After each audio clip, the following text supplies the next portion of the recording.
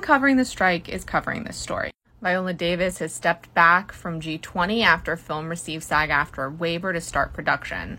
I stand in solidarity with actors. Claire explains this better than I ever will, and I will tag her video in the description. But basically, waiver isn't really the right word for it. These indie companies have agreed to all of the contract points that the struck companies didn't, so they're able to continue shooting. The thing is, the AMPTP is going to get involved at some point. If it's not in the production stage, it's the post-production stage, or it's the distribution stage.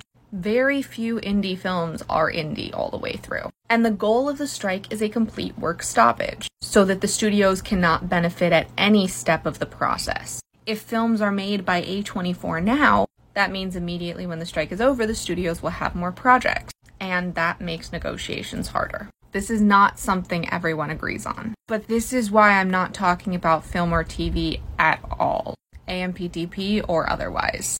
Because somewhere, some way, somehow, this project has benefited the AMPTP. Pretty much every film or TV project has, somehow.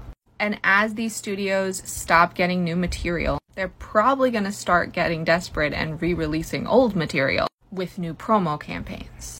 I don't want to help with that either. Some people are choosing to support the indies, but for me, everything, film or TV, is connected to the AMPTP in some aspect. The goal is for the AMPTP to come back to the table faster. So that kind of means these waivers are on the line. Yes, these indie studios are doing their best, but where's the project going to go after? How soon will there be more material? The slower we can make that process, the faster they will come back to the table.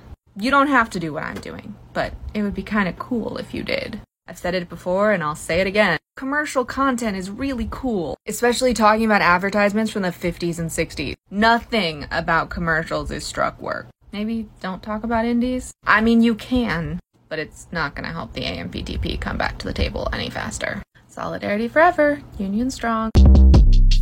Short Cast Club